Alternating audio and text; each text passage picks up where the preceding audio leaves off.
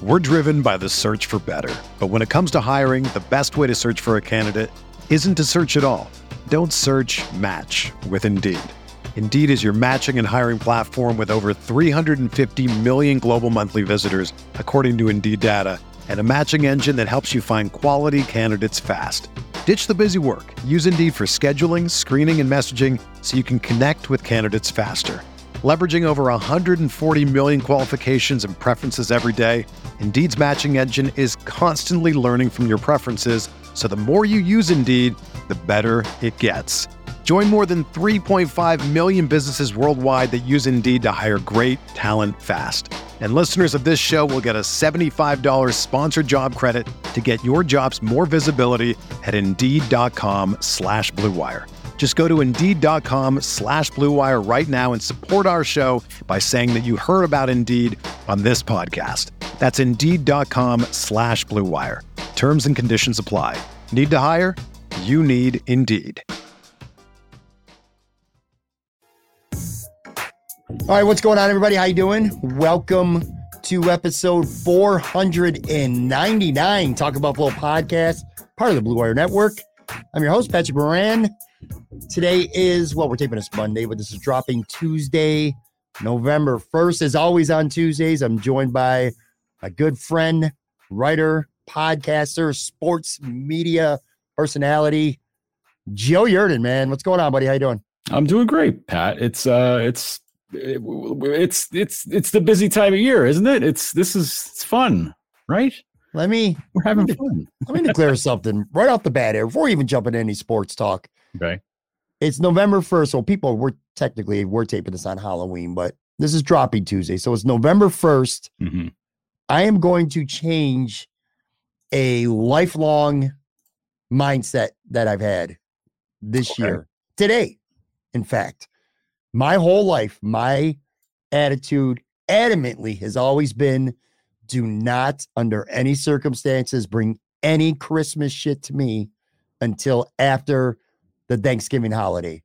No Christmas music, no Christmas decorations, no Christmas movies, no Hallmark stuff, any of that stuff. I don't want any of it until Thanksgiving has properly been celebrated.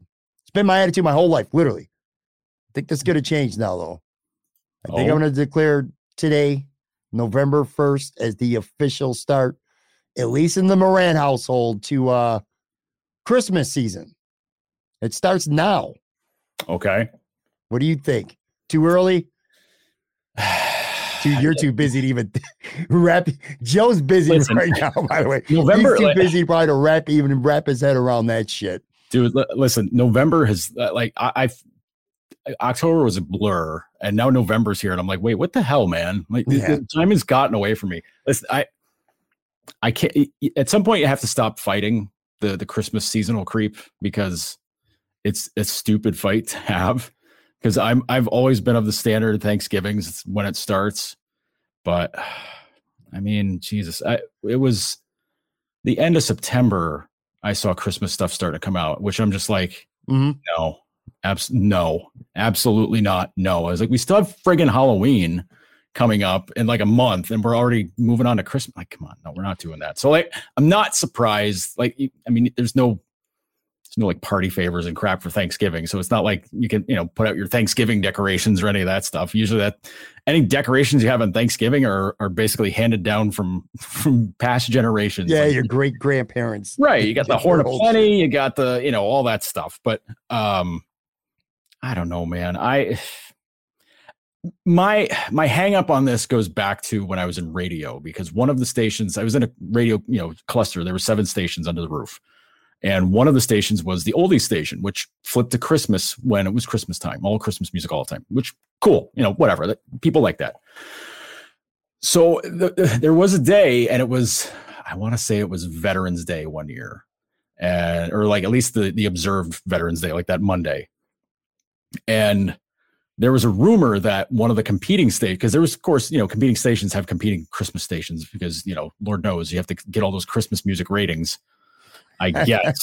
But they would, they had their ears ready in case, because if they heard Christmas music coming out of that other station, they were ready to flip everything like in a second, which I'm like, that's insane. So like everybody was really tensed up, really crazy. And they're just like, as soon as they do it, we gotta flip the switch. And then sure enough, the other station, like it was like high noon. They're just like, all right, here comes Christmas time. And it's, it's November 10th or something like that. And like, I was watching all the engineers, all the techs, everybody going crazy, all the salespeople, because they had to make sure the ads were in the right spot, all that stuff. And like, even the DJs, on-air personalities were like, okay, we got to do this. It's going to be crazy. And I'm just like, oh my God, guys, like, relax. Like, I mean, if one station does it, you can do it the next day and be ready for it. It's fine. But they're like, no, we have to do it right now. And I'm like, get in there. Yeah. Oh God. So like that stuff drives me crazy when I see it, because it's basically as soon as one person, or in this case, one company, one business, one whatever, pushes the Christmas button, everybody goes. So the sooner somebody goes to push the button, the sooner everybody else goes to follow along. And I'm just like, at some point it's going to be August and we're going to be like, Christmas is around the corner. And I'm going to like, just get out of my face, please. I've always gotten annoyed with premature Christmas celebratory stuff. And I don't know. It's not that I think Thanksgiving is a season. It's not. Thanksgiving is an event. It's a day. It's right. Turkey. It's family and friends. And it's, in this case, this year, it's the Buffalo Bills and the Detroit Lions. So that's not a season. That's a day. Right. I'll tell you though. So this came about Sunday and I don't know why. And I agree, man. Typically I hate like Halloween shit goes up in August, and I was at Big Lots. I was doing everything possible, by the way, Joe, on Sunday to make the day go by faster. I don't know how you feel. How do you feel? Like right now, this is kind of it sounds like I'm being funny with you. I sort of am, but I'm also not. You're a Detroit Lions fan. Everybody knows that. You really don't have a lot of Sunday and Monday night football games to really have to worry about when it comes to the Detroit Lions, because they're not on prime time all that much. Anyway, when they are on that occasion, or even if they're not, if there's just a game you're really looking forward to seeing, I hate when the Bills, I wish the Bills played every week at 1:00 on Sunday. I hate when the Bills play a Sunday night football game. It's just, man, I mean, it is cool to be able to watch the red zone and, watch a bunch of different games, because when the Bills are on, you're not doing that, of course. Right. But God, man, I was doing everything possible. I got up, I was running errands. I went out with my wife. We went out to like 3 or 4 different stores, everything possible just to make the day go by faster. And it just doesn't work. It feels like it takes forever. But anyway, Big Lots. So one of the places I went to was Big Lots. And again, typically I'm like, get this shit out. It's way too early. They have Big Lots, like maybe a third of their store right now, at least the one in West Seneca, is dedicated to Christmas decorations. All the fake trees are up. All the outside lights are up. All kinds of stuff. But I'm walking through, I'm like, I don't know. For some reason, it just kind of struck me this year. I'm like, I think I'm feeling this, man. I went home. I asked my son, I said, when can we put up shit? He told me mid-November. It kind of feels like probably a little more. I agree with him. With him. A little too early right now, November 1st. Yes. I mean, look at the weather outside. It's not frightful. It's not cold and delightful. Like, I mean, it's none of that stuff. It's not, we're not letting anything snow right now. So, I can't believe I'm talking to you about Christmas when it's like literally as we're taping this, it's getting ready to be Halloween night. You know what? I can't believe it either, because I trounced your ass in the Christmas. Yeah, movie. You shouldn't. I should have ruined the holiday for you. You did last year. Every Christmas, we did Christmas polls for like each week in December, and I beat your face in. You really did. It was embarrassing. I have to look now. Now, because you said that impromptu here, I have to look. Yeah, I think it was like 3 or 4 weeks. I think it was. We did 3 in a row, and you went 3-0 against me. And I'm talking about the 35 draft that Joe and I do. They weren't close either. No, one of them was respectable. The other 2 were embarrassing. We did Christmas characters, and you beat me that week 58% to 42%, which far and away was the closest of the 3, by the way. Mm-hmm. And then we did Christmas songs, and you pulled 70% of the vote. And then we did Christmas movies, which that might be, I'm looking right now. It's one of the biggest. I think it is the biggest blowout that we've ever had in the history of our poll. And again, we've done over like 55 of these, more than a year's worth of these we've done. Yes. You pulled 89% of the vote that year. That week. You won 89% to 11, which last year I binged Christmas movies. I watched like 25 Christmas movies for the first time. So all that research did nothing. So you're right. I should hate Christmas because of you. Right. But I'm going to give it another go this year, man. But the thing I was happiest about was you're like, dude, I'm ready for this poll. I've been watching all these movies. I was like, dude, you're gonna have too many crappy movies stuck in your head when we do this. And you crushed and that me. was completely the case. So like, I saw this one the other day. It was I liked it. It was really good. And I'm like, dude, nobody's heard of that movie. Like, what are you doing? We got to bring the starting five draft back soon. I kind of missed that. It was something to talk about every week, not just when we do the draft, but also on Twitter. A lot of people, mainly at my expense, would have some fun with that. We'll bring that soon. We'll bring that back soon. But we can't, because there's so much good sports stuff going on now. We can't just be like, well, let's stop talking about how great the Bills are, or how fun the Sabres are. We got to do a poll of I don't know, best bar food or something like that. Well, speaking of sports stuff, did you enjoy being a Buffalo Bills fan for 1 week? By the way, I noticed in our little video set up here, if you're watching this on YouTube, by the way, make sure you subscribe, hit that like button if you are. That little red mini Bills helmet, I do not see it anymore. Nope, it's gone. So you weren't lying when you said you're a Bills fan for 1 week. Listen, I had to word my tweet very carefully the night of the game, because I was going to say here, it's like for one day only, go Bills. And I was like, no, because that will get copied and screen captured and used against me on Thanksgiving like you wouldn't believe. So I was like, no, I have to put the date, everything, just to make it very clear. That day only, that no other date, just that one. I have, I get to say go Bills. So, but it was funny though, because I stopped by a place near me for like a nightcap, and people are in there. They're like, oh, about that game, and I go, yeah. I was like, I wish they beat them by 50 more points. That would have been cool. And then people were just like, yeah, go Bills. I was like, yeah, go Bills. Where'd you watch the game? 1 more hour. I watched it over at Anchor Bar on Maple.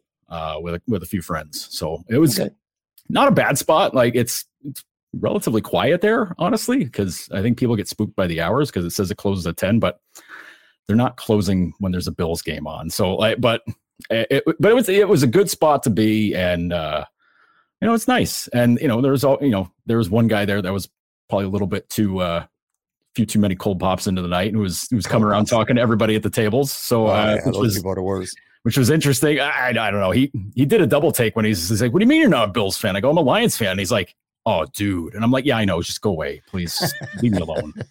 I watched the game with my son. Stayed home. Nice. Didn't go out anywhere. Just watched with my son. Relaxed. I was impatient all day waiting for the game to start, but I also had this like weird calmness going into the game, which I don't like that. I wanted to believe that Green Bay was that don't believe the hype. The hype was that Green Bay's nowhere near as good as Buffalo, that this was the game where Aaron Rodgers was going to play like the 2-time reigning MVP and everything was going to come together. Obviously, that never materialized. Before we even talk about the Bills, let me ask you this. Are you surprised that the Packers approached that game in such a, I don't really know any other way to say it. It was like in a cowardly kind of manner, man. I mean, they get down 3 scores, and they're still pounding the football. They're running the football. It's like they threw in the white flag on the passing game. Now, look, I get it. Receivers are hurt, and they're not that good when they're healthy, okay? The Bills have a good pass rush. And the Green Bay Packers were missing one offensive lineman anyway. But it was like, again, you have one of the greatest quarterbacks to ever play the game. And I hate Aaron Rodgers as a human being, I think, almost as much as you do, which is saying a lot. Welcome to the party, pal. Right. But he is still Aaron Rodgers, man. He's a game-changing quarterback. And it's one thing, if you're getting up on the Bills, or if you're going to come out and try to establish the run early, shorten the game, I get it. But it's 24-7. You go into the locker room at halftime, and your strategy is to come out and just run the football and run it some more and short pass, quick screen, run. They got a field goal out of that long, like 12-play drive or whatever. Like to start the third quarter. 8.5-minute drive or something. Yeah, and then the Bills come right back and march on the field, and they got the field goal right back. Yeah, it's like, all right, open it up now. You're down 3 scores. It felt like a very cowardly game plan. Jay Skursky of the Buffalo News put a tweet out. I want to make sure I read this, because this is how little the Bills were worried about Green Bay running the football. Jay said, the Bills played nickel defense the whole game last night, talking about Sunday night. Teron Johnson played all 66 snaps. even when the Packers use 22 personnel, which is 2 running backs and 2 tight ends. That means 2 things. One, they trust Johnson 100%, and they weren't particularly worried about giving up rushing yards. Mm-hmm. That's the game in a nutshell. I mean, where was the aggression on the rare occasions where they did air it out? I thought Green Bay had some success, but it was like, was Aaron Rodgers afraid to get hit? Was he afraid to potentially throw in more interceptions? I don't know what it was. But before we even talk about the Bills, Joe, what was your take on just how Green Bay approached that game? Maybe I got it all wrong. Maybe that's the way you should play the Bills. What do you think? It just felt really weird to me. I understand where they're coming from, because you want to chew up clock against the team that can score, in 3 plays. It's a lot how teams played against the Bills in the 90s, because, they played the K-gun offense. They rush to the line. They were just, get on and off the field in no time. And you're giving up a touchdown. I understand wanting to do that, to just kind of grind it to a halt, try to keep it close and stay within that. But when you're down 3 scores though, in the second half, scores, you got to make an adjustment. Although it's tough to change your mind on that when your running back's pulling off 8, 9, 10 yards a carry, just because the Bills are like, yeah, whatever, dude, keep running. Like, we don't care. You want to chew up clock? Great. You're doing the job for us. Cause listen, that's how they want to get back in the game. Let them. So I can get it kind of from Green Bay's side of it, but also the Bills are like, yeah, whatever, dude, just run. They're daring them to pass, and they're just like, saying, go ahead. Yeah, we'll let you run all game, lose all that time. You're not going to be able to come back. And, unless something really stupid happens, then whatever, we'll still take care of it in the end anyways. If you're protecting a lead, I get it. If you're in a close 1-score game in the second half and you're playing a team that on paper is better, I get it. Mm-hmm. I truly do. Von Miller said after the game, I was like, he said, this is a direct quote. I was like, hey, y'all got to pass the ball, right? He was just expressing shock that the Bills' mindset was, all right, we're going to keep our personnel out there with a nickel back. They play an extra defensive back. They weren't going to put in a third line back. They're like, all right, you can rip off some yards, but are you going to finish the drive? When are you going to get a holding penalty? When are you going to make a mistake? Mm-hmm. And that happened, several times with the Packers. It's just, I don't know. It was a really weird game, because if you would have told me, Joe, I know this because we talked a lot during the summer. We kept talking about how daunting on paper the Bills' first 7 games looked like, and if you would have told me in the beginning of September, the Bills are going to beat the Packers by double digits, I would have jumped out of my chair and signed that contract right then and there, and I would have been thrilled to do it. However, it's weird. Has the bar been raised so high with the Buffalo Bills right now that you go on national TV, the whole nation is watching, you win? Again, 10 points is not a lot, but it's still double digits. It's still 2 scores. And this was also a game, and I know you know this, the Bills were never in jeopardy of losing this game. No. It never felt like, this could get really dangerous right now. Mm-hmm. All that said, though, I don't know. I kind of felt a little bit empty. Maybe you, being a 1-week Buffalo Bills fan here, you wanted to see Green Bay just get pounded and embarrassed. Yep. I feel like they wasted an opportunity. Not that it matters, because they're 6-1, and they're 6-1 whether they win 50-3 or whether they win 10-3. They're still 6-1. It just felt a little, like after the game, it didn't even feel that much like a big victory to me, like I thought it would. You know what I'm saying? Yeah, no, I get where you're coming from. Just because, it's a game you walk into knowing you're going to win, like hands down. I know there's a handful of people that are, I don't know, it's still Aaron Rodgers. He might do something. It's like, no, this guy, whatever quarterback was playing last night is a shadow of what Aaron Rodgers used to be, as far as I'm concerned. Like that, he threw 2 really good balls, and the one touchdown. Dobbs, we had a great play. That's an unbelievable catch. And Rodgers puts it in the one place where only Dobbs is going to get it. Great play. He would have to do that 5 more times to even threaten the Bills, because again, if you're going to keep, if you throw all over the place and, don't chew up any clock, and you keep letting the Bills offense go out, you're going to get burned. Like, that's flat out. And Allen didn't have a good game at all. It was not the second half. That's for damn sure. Well, there was a hint at it on the very first drive, that pass that he just kind of threw up there. and almost got, I think, was it Alexander? I think Alexander almost caught it and just like hit off his hands and goes on the ground or whatever. I forget who it was, but it's like, but that was like it's Allen rolling out and you're just like, oh, he's got a guy deep. And then he throws it and it just kind of rainbowed in there. And it's like, oh no, anybody could camp under that one. It might've been one of the worst passes, including any interception he's ever thrown. It might've been one of the worst balls I've ever seen him throw. I mean, not having an injury or not having anything going on or whatever. Cause I think of that, the one play against Miami this year, like that would have been the easy score where he just like, duffed it into the ground or whatever. Yeah, on 4th down too. That was Isaiah McKenzie. He was wide open. He just couldn't get anything on it. It functioned like an arm punt kind of, but it wasn't a turnover on downs. It's just, you could have just handed the ball right to Green Bay on the opening drive. Right there, it was kind of like, I wonder what's going on.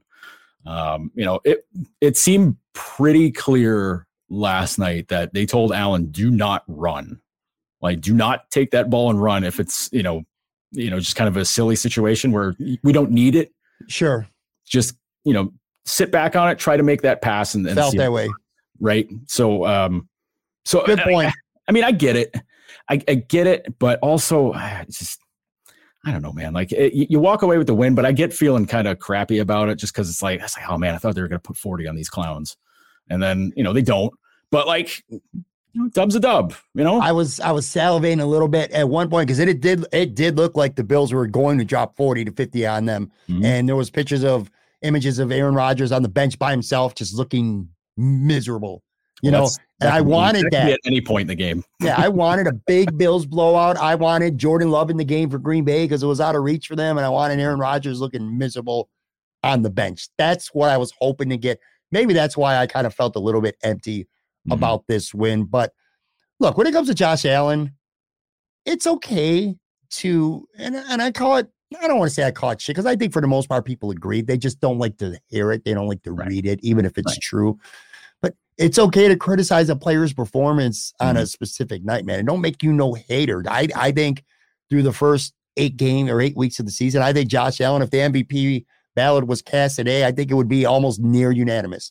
Jalen Hurts will get some votes, but I think Josh Allen absolutely wins MVP right now if the season ended. He's been the MVP, quite possibly the best player in the NFL so far this year. And by the way, the Bills have beaten some pretty good teams. You know what I mean? You look at the most NFL power rankings, the Bills have beaten at least 3 or 4 teams that are on that top 10. Anyway, again, they win by double digits, despite him, quite frankly, being uncharacteristically bad. I mean, and you brought up a good point because I think you have something to this. He might have been told, don't take off and run that football. Maybe he was told that. Maybe he just decided that he wasn't going to do it. Because both of those, especially one of those interceptions, I'm like, what the hell are you doing? Why did you not run? Right. Another one, it wasn't an interception. It was an overthrow to Kumaro where he could have easily just ran for it. I mean, it was an eligible guy downfield because I think he was supposed to run, which kind of tells you the guy was blocking downfield. It just, you cannot have 2 inexcusably bad interceptions like Josh Allen did in the second half and make some of these bad decisions and get away with it all the time. Yeah. And no matter how good you are against a different team, if that was the Chiefs, might have been a different outcome in the game. And I get it. Look, man, I'm not concerned about Josh Allen. I got literally zero concern about him. He'll learn. He'll get better because of it in different situations. The great ones do that, but that could have been costly on Sunday night. Josh Allen, this was his worst half of football by far that second half. Yeah, and I just thought of this now. A couple of times he ran in the first half. He took a couple of good pops. Yeah, like that 20-yard run where he almost ran it in. He almost ran it in for a touchdown. He took a pretty heavy hit there. Yep. And I wonder if at that point that he get back to silent. Hey, great job.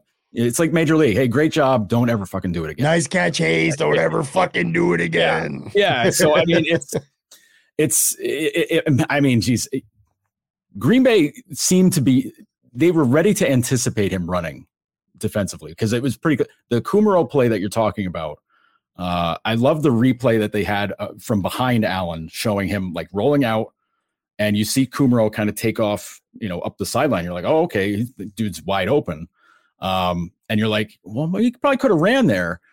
And right before he threw it, you see like a couple guys chase him, but then somebody shook off the blocker or player in front of him, and suddenly there's 3 guys getting ready to converge on him, and you're like, oh, okay, that's why he doesn't run the ball there. I mean, could he juke him? Sure, right, probably, maybe. Like, I mean, who knows? But when it's 3 guys standing in your way, you're probably the better move there is to just kind of eat it, or I don't know, complete the pass. Right? But it's things like that where you take a couple of hits early, and then maybe you're just kind of like, yeah, this game ain't worth doing that. It's right. Try to run around and be crazy with it, because listen, with all the trash that was being talked by everybody.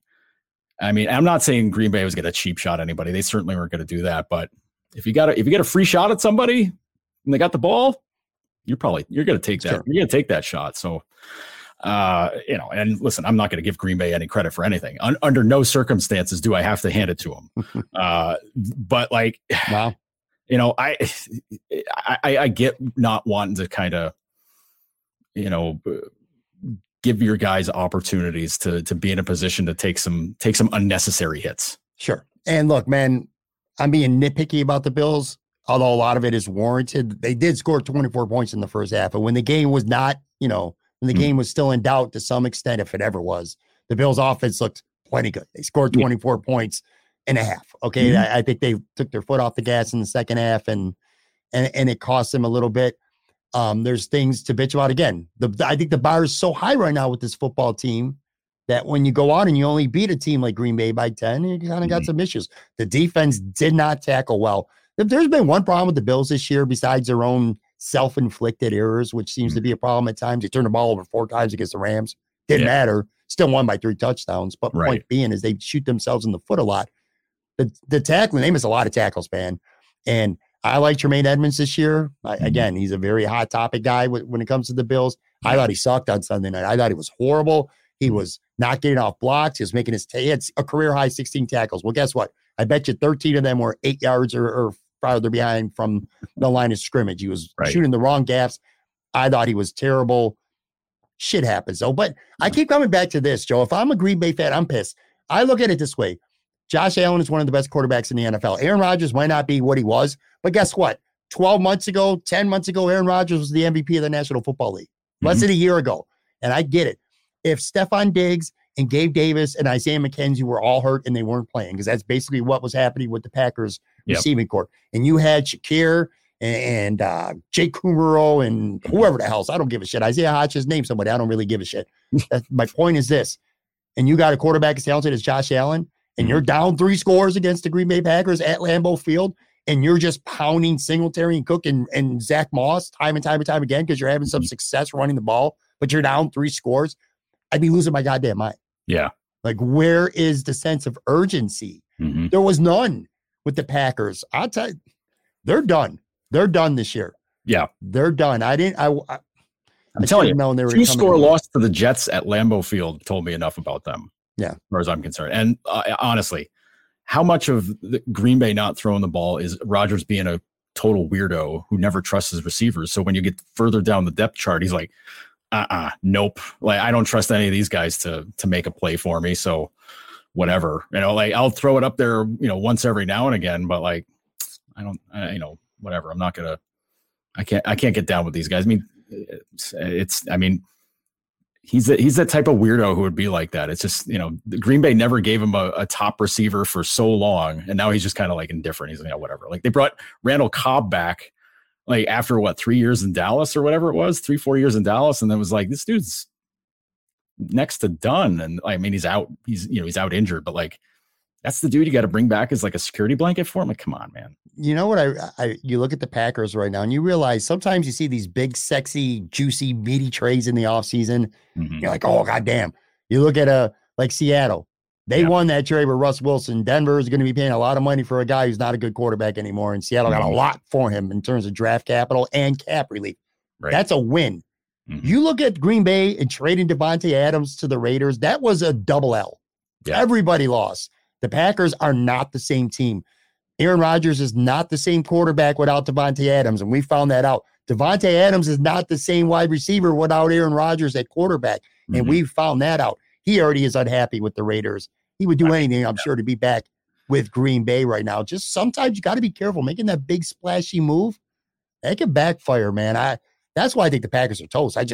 Who's going to help them? Who's going to come in and help this offense? Allen Lazard make that much of a difference because he was out? No.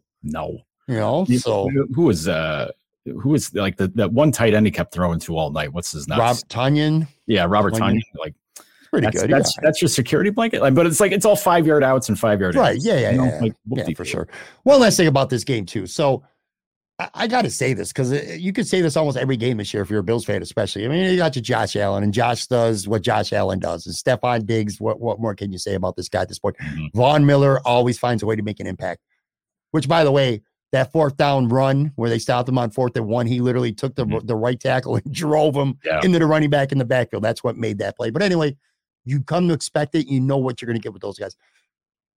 You're an observer, although you were a Bills fan for this game anyway. But Matt Milano, dude, this guy is such a good football player. He's always around the ball. He makes these tough physical tackles. He's playing at an all-pro level this year. Yeah. And again, you got Vaughn, you got Stephon, you got Josh.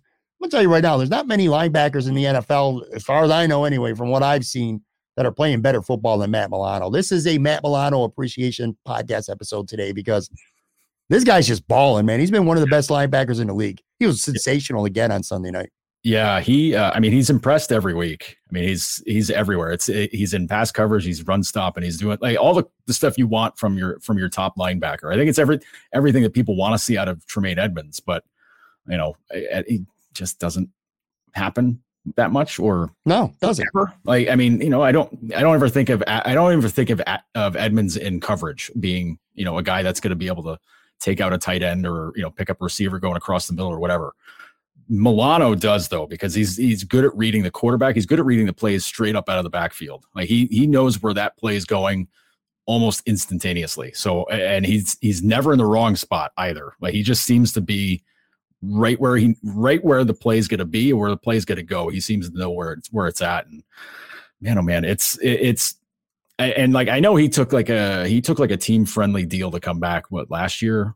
Was it before last season? 2 years. That was before last season. Correct. This is year 2 of his deal. Yeah. So it's, but he's a guy who can absolutely cash in when that deal's, I don't know if it's up this year or next year. He's got 2 more years after this. Yeah. He's in line to get another raise the way he's playing. Yeah. I mean, it's really impressive to see how he's done, especially from the get-go, because he was like the backup guy for like the first year or two. And he'd get like every few snaps or something like that, you'd see him be like, okay, that's a good play. Then there'd be a play where it's not so good. And you're like, okay, well, it's the ups and downs with this guy. But once he started getting more time, and he put a lot of work into his game too, he's just gotten better and better each year. It's really impressive to see a guy like that step up and, really kind of jump up into it and become a guy on the defense. Because outside of Buffalo, people aren't normally thinking about him, but if they're, if your favorite team's playing against Buffalo and you hear the announcers just going nuts about him, you're like, who the hell's this guy? And it's like, no, he's been awesome all season long. And you're like, wow, okay, well, how about it? Why do I never hear about this guy? And it's like, well, now you do. I think you're going to for sure when the season's over, because I think he's going to get some Pro Bowl and potentially some All-Pro accolades. But anyway, I'm going to take a real quick break. Hang on. Are we going to be caring about the Pro Bowl this year? There isn't even a Pro Bowl anymore, by the way. Right. Well, I know, but like, well, the honor. I mean, I guess. I just remember all the BS last year, people crying about, Poyer and Micah Hyde not going to the Pro Bowl. I was like, oh, come on, man. Like, I get it. I do. They get so far down the list that like you and I get the call for the Pro Bowl. It's like, hey, man, we're going to Hawaii. Great.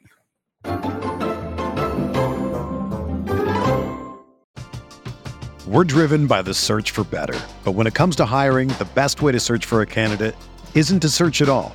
Don't search, match with Indeed.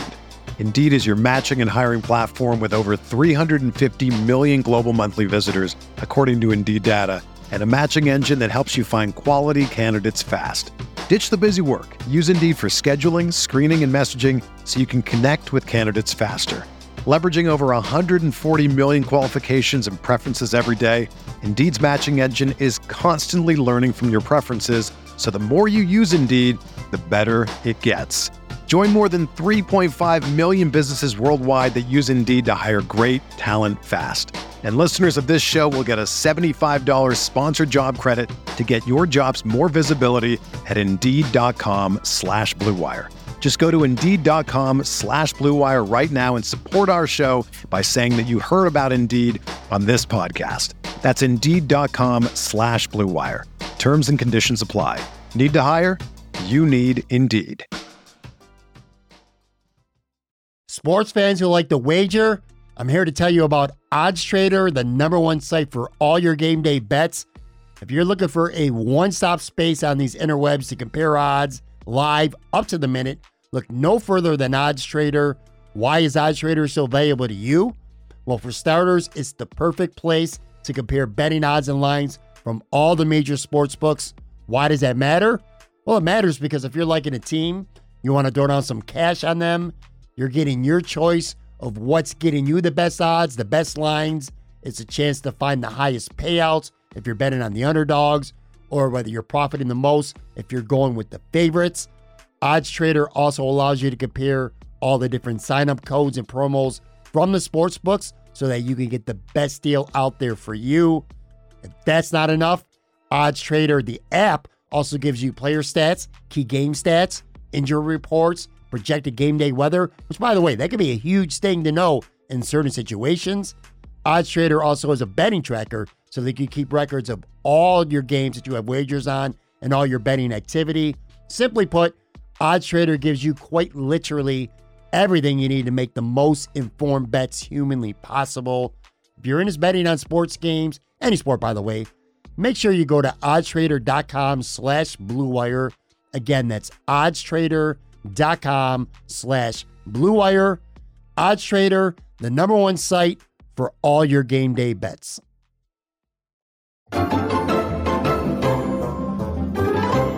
Back here with Joe Yerdon. By the way, so we are taping this on Monday afternoon. The NFL trade deadline is 4 p.m. on Tuesday. You're probably listening to this sometime early-ish on Tuesday. As of this recording, there's been no big trades around the NFL as of this recording. I think there's a decent chance that the Bills make a move before Tuesday. I know running back is the hot topic right now, and there was a report from Jay Glazer, a very credible insider, that the Bills were calling interested in Alvin Kamara, but the Saints don't want to deal him, so I don't expect anything to come of that. Real quick, before we move on to at least a couple of minutes of Sabres talk here, based on, so Micah Hyde's out for the year, but they've known that all season, and I think Damar Hamlin, for the most part, at worst, he's been sufficient, and at times he's been really good. I think the Bills haven't missed a beat with Hyde out. As crazy as that sounds, because Micah Hyde is such a great safety, but they've been fine. Jordan Poyer has been battling injuries all year. He had an elbow injury, the ribs. Now he's hurt his elbow again. He left the game on Monday. He's having an MRI. We're taping this on Monday. We still, as of this recording, do not know the results. I would surmise, Joe, that if I'm Brandon Beane right now, maybe even more so than a running back, and I don't have any specific players in mind. I know there's some out there that do. So without naming a specific player, I would not be surprised at all. And I certainly wouldn't be upset if the Bills find a safety to trade for. Because if Jordan Poyer is going to be out, I'm fine with Hamlin and Poyer. I'm not fine with Hamlin and Jaquan Johnson, two young kids back there. We saw it against Miami. That's the only time that's happened this year. Don't want to have to live with that down the stretch. And I know Trey Watt will be back, but still, you want to have at least one of your two safeties to have more experience. Jaquan Johnson is a very aggressive defender, but he also is, he's the kind of guy who'll get beat. And I don't want to see that. So I hope that the Bills, if they make any trade right now, I would prefer for it to be a safety. And I do think running back is still a possibility. They ran the ball very well in the first half against Green Bay, kind of slowed down in the second half. James Cook looked pretty good, but I think the mindset might be, if something happens to Singletary down the road, down the stretch, I don't think that they want to entrust the entire running game to a rookie. That's just how I feel. So I can still see a running back. Do you see anything going on in the next 24 hours or so as we tape this? Football's different now too. It used to be, there never used to be trades. Now it's kind of becoming like hockey and baseball, where there's movement deadline day. Yeah, I remember last year where everybody was like, they need to pick up another lineman. They have to add another lineman because they need help because guys were banged up and their things were looking a little spotty in some spots and they didn't move. They didn't make a move for a lineman or an O lineman. Like they didn't just stayed away from it. I wonder if that would be the case this time. There's a very obvious need to make sure your safety position is covered because I imagine they're going to know how Poyer is before the deadline hits. I imagine sure without it, they probably already know what it is now. I would bet. So I would expect them to be after a safety. I think it's too much of a need and too much playing without a net. High wire act without a net with sure. Because you're talking about putting rookie guys, young guys back there, which hey, they're playing great, and McDermott and Frazier are great at finding D-backs and safeties and coaching them up. Like they're absolutely that is one of the biggest strengths that those guys have. Coaching wise, like they are just so good at finding guys that have the talent. And that goes to Bean too. Like they find the guys that have the talent, and you have the coaches that can take guys that are already at a pretty good level and then coaching them up and bringing them up a little bit more. But if you get to a point where, say Poyer's out for a while and one of these other guys gets banged up, then you're talking picking up some dude off, somebody's practice squad or, something like that, where you might not know what you're there's trouble if Poyer's out. Yeah. So, I mean, especially because, they're going to get Trey White back eventually, whenever that is. So, I mean, that's great for the corner position. I mean, absolutely a need. Dane Jackson's played great. Terry Johnson's look good. But those guys are really good because they know they got guys behind them that can take care of business. Yep. So, and if you got rookies back there, again, this isn't a team that, has like pockets where, there's some guys that are just going, I don't know. I don't trust this guy, or this guy kind of sucks. So whatever. These guys believe in each other. And it's very obvious watching, both sides of the ball, especially on defense. But you're talking really young players back there who you don't totally know, and you don't really have an honest to God scouting report on them either, because you don't know how they're going to handle, if they got to try to corral some deep wide out or something like that. Like, I just think about, when they play Miami in December, and again, forget all the Tua nonsense. That offense is really freaking good. And Waddle and Tyreek, they're dangerous. Yeah. Like it's those guys. And if they see two, green safeties out there, you can coach them up, but like the talent is going to overwhelm you with that. Sure. Yeah. I 100% agree, man. We'll know, people again are listening to this, hopefully sometime on Tuesday. The Bills might've made a trade already. Mm-hmm. I would be surprised if they don't make at least one trade, whether it's running back or whether it's safety, maybe it's both, or maybe an offensive tackle, something. I would be shocked if the Bills stand pat. I wouldn't be surprised to see the Chiefs or the Dolphins try to add a good pass rusher, just like when the Bills had to get Von Miller to help them get past the hump that they perceive that they need to beat Kansas City. Mm-hmm. There's probably teams out there thinking right now, well, we got to do a better job of getting after Josh Allen. Yeah. That's how we're going to beat the Bills.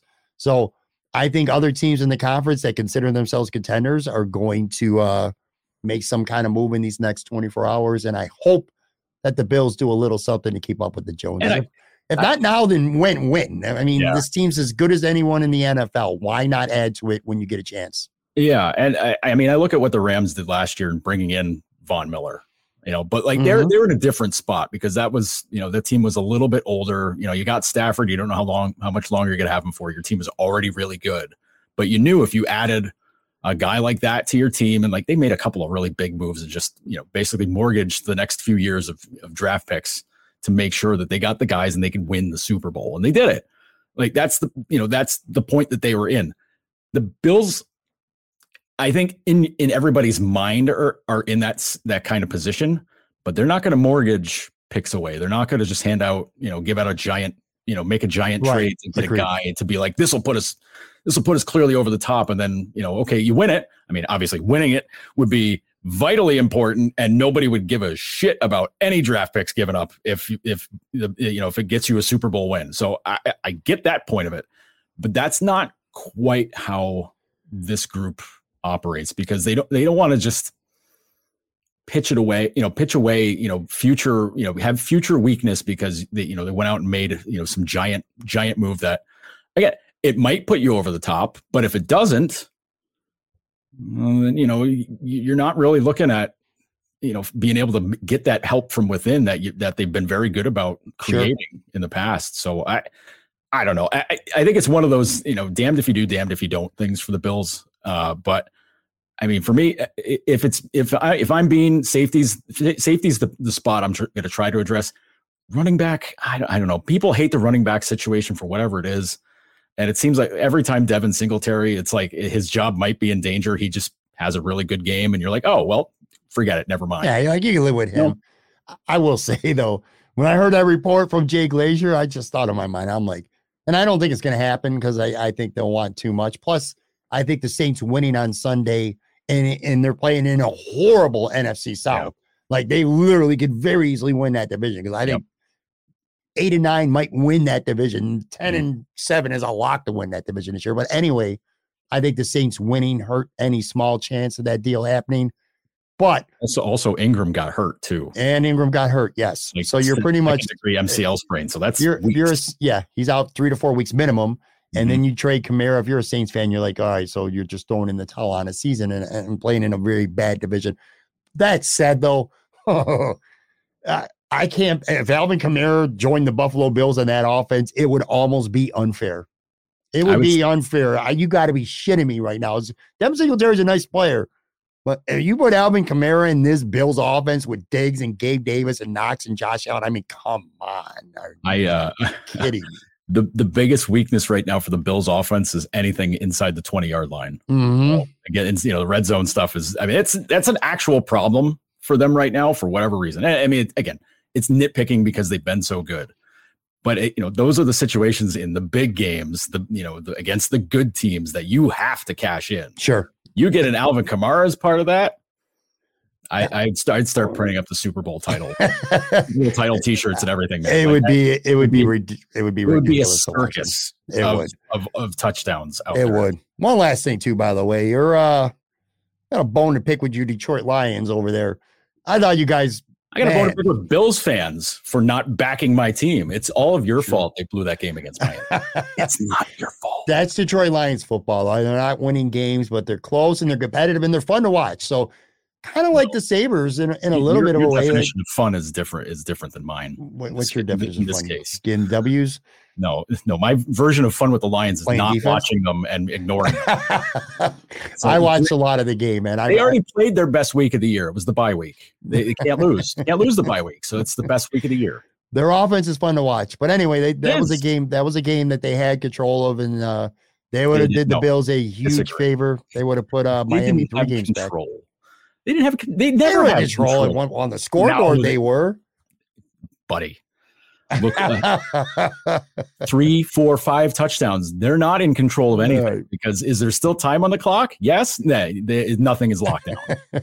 Nothing is locked. And I got a bone to pick with freaking NBC last night because and it might not be their fault, but one of those ads where it was like so and so let it come back against blah blah blah blah blah to win it, and they did it with the Vikings-Lions game, which happened a month ago, and they're like the Vikings. Move them to first place in the NFC North. I'm like, guys, are you doing this to spite me? Because I'm watching this game. Like, I watched them lose that game a month ago. Like, give me a friggin' break. Just me giving the finger to the TV in the middle of Anchor Bar, and they're escorting me out of the building, something like that. But I very audibly said "F you" to seeing that. I was like, oh, F got it. Shit. Anyway, sorry. No. You just like ranting about my team. I should let you rant about my idiot team. Well, I think that they're at least offense. They're horrible on defense, although they got a couple good pass rushers, but they're at least fun to watch on offense. And in a way, it kind of reminds me, segueing into the Sabres, I think the Sabres remain a fun team to watch. They're competitive, but I mean, for now anyway, the Sabres are winning games, and so they're 5-3 through 8 games as we tape this. They're playing Detroit on Monday night. We're taping this before, so we don't know how that's going to play out, which, by the way, we did this last week, and we talked about how great the Sabres looked on that West Coast Sabres After Dark trip. Then they went and laid a complete egg and shit the bed in Seattle. They ran for the bus that game to get back home. Anyway, the Sabres are in action on Monday night before we tape this against Detroit. But 5-3 so far this year. Saturday, an exciting come from behind win, 4-3 overtime win over the Chicago Blackhawks. Tage Thompson, Victor Olofsson each had 2 goals. I'm going to be honest with you. I watched every single second of Sabres After Dark, the 4-game swing.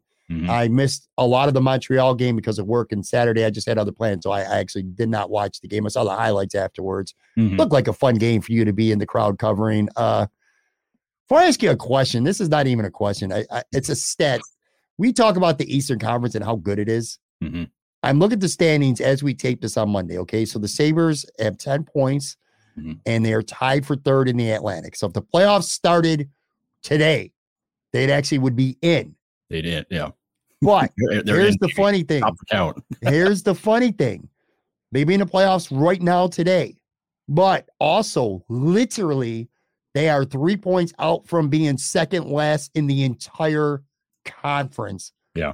That's how good this conference pretty much is from top to bottom, where on Monday, you're in the playoffs. On Thursday, you're the second worst team in your entire conference points-wise. That's how stacked this conference is. I just wanted to point that out. But anyway, the Sabres remain an entertaining product, Joe, don't they?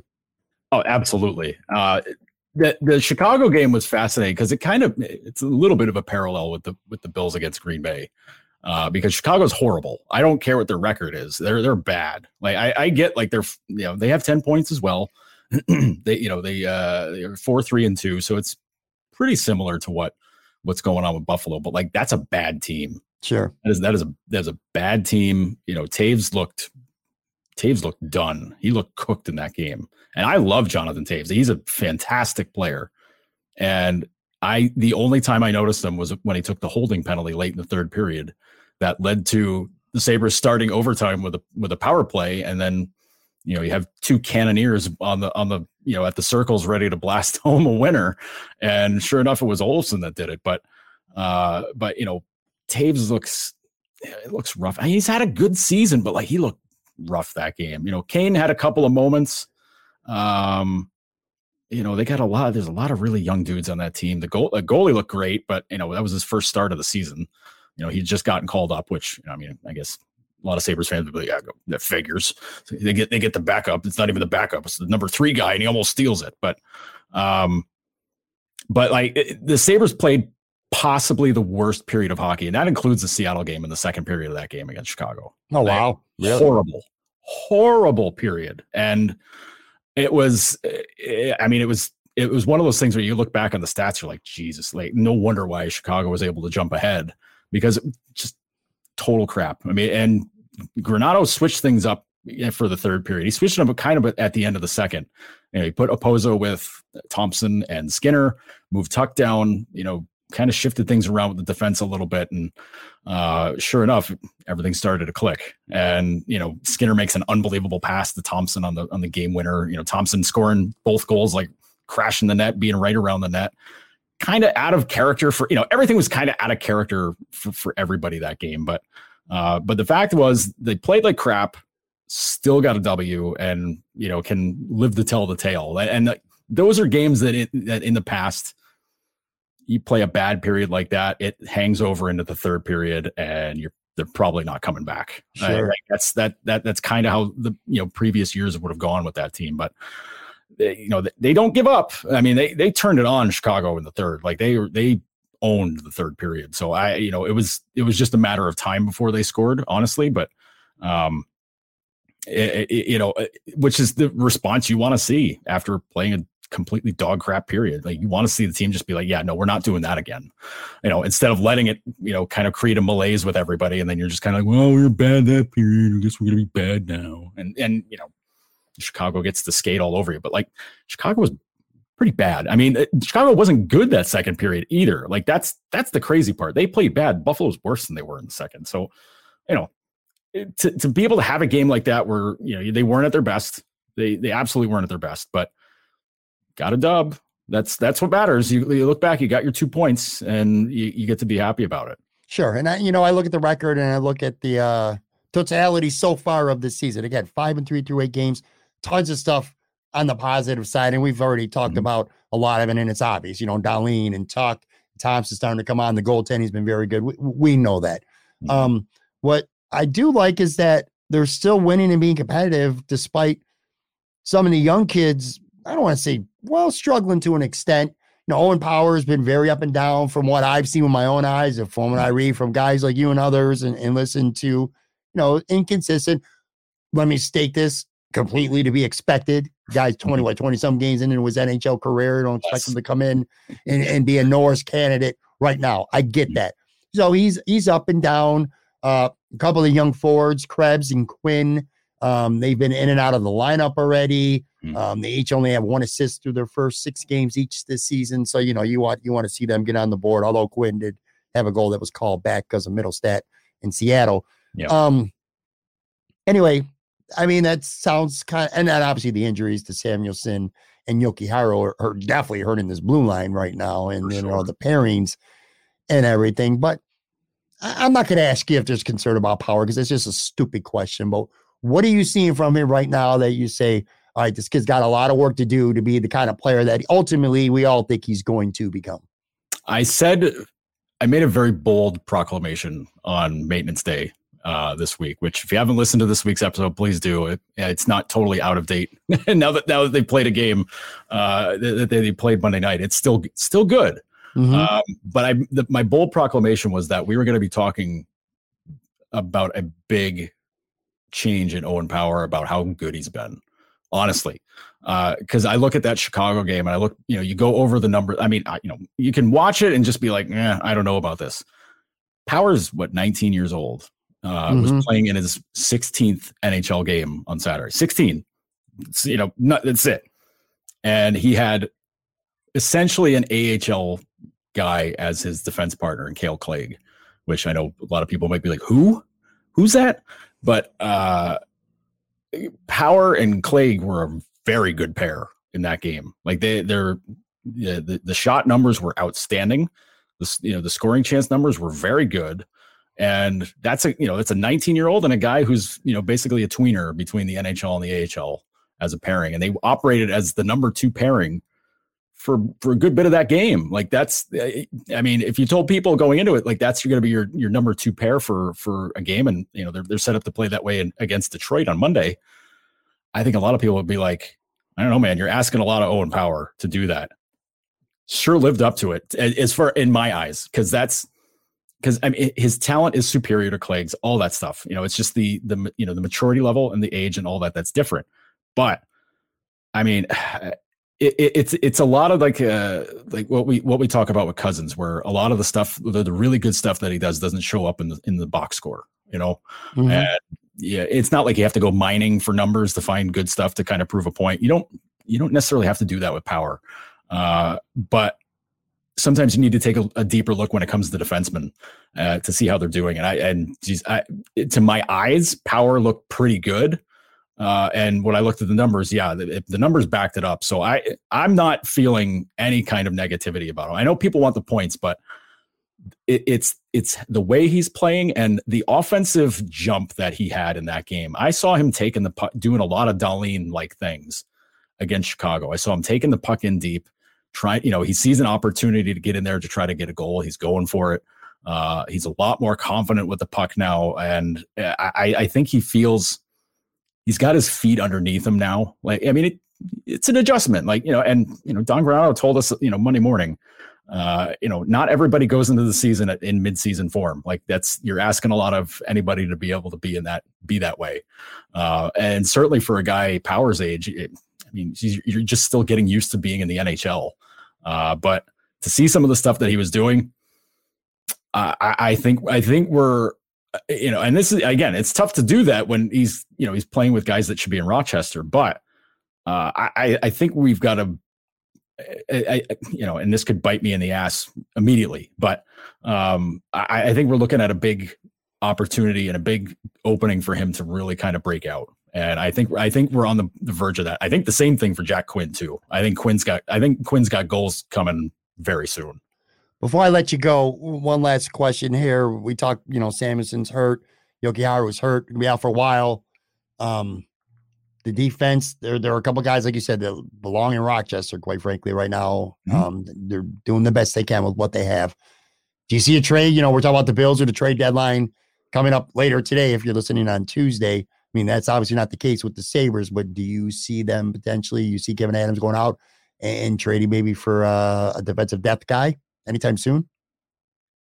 I could see it. I think there's a possibility of that, but you have to be mindful of what your roster is going to be once guys get back, because Jokiharju is looking at maybe being back on the ice within a week.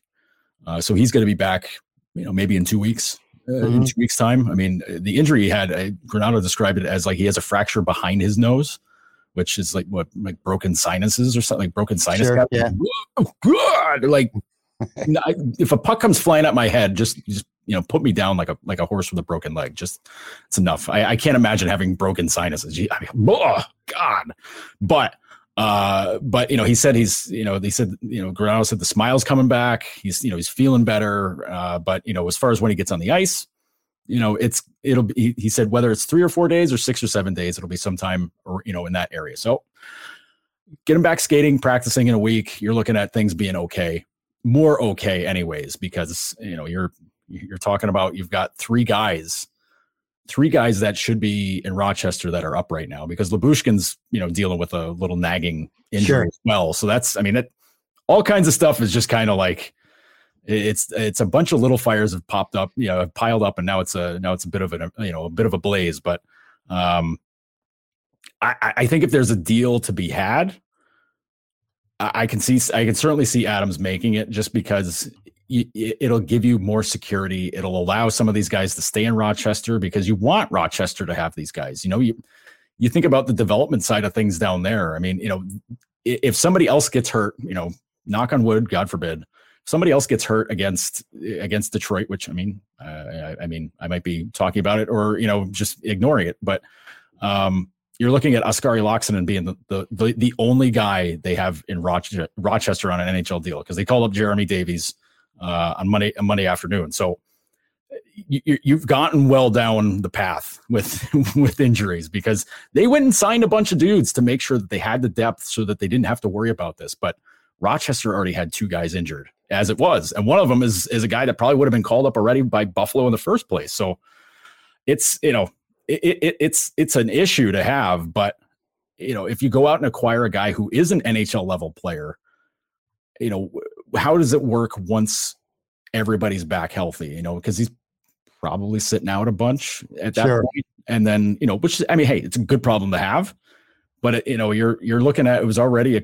kind of a crowded group to begin with, because you're looking at 7 or 8 guys that could have been on this team right away. But I don't know. It's very tough, because in my mind, in the fantasy GM mind, I think, Anders Bjork for a defenseman, boom, done, get it done. Well, what happens when a forward gets hurt? Okay, what are you doing then? Right. How does that work at that point? Because you've got you have a guy in already backing him up in the NHL at the NHL level, but what do you got behind him? You've got nothing but kids that you need playing in Rochester. Sure. So you're not going to kind of rob Peter to pay Paul in that case. So it's a tough spot. It's a tough spot, because they're not going to give up draft picks for, to get a guy. They're not going to do any of that stuff. So it's a very difficult spot to be in. But but Adam said, he goes, if there's something that makes sense, we'll look into it. But right now it's the classic. People are looking to throw you anchors instead of life preservers.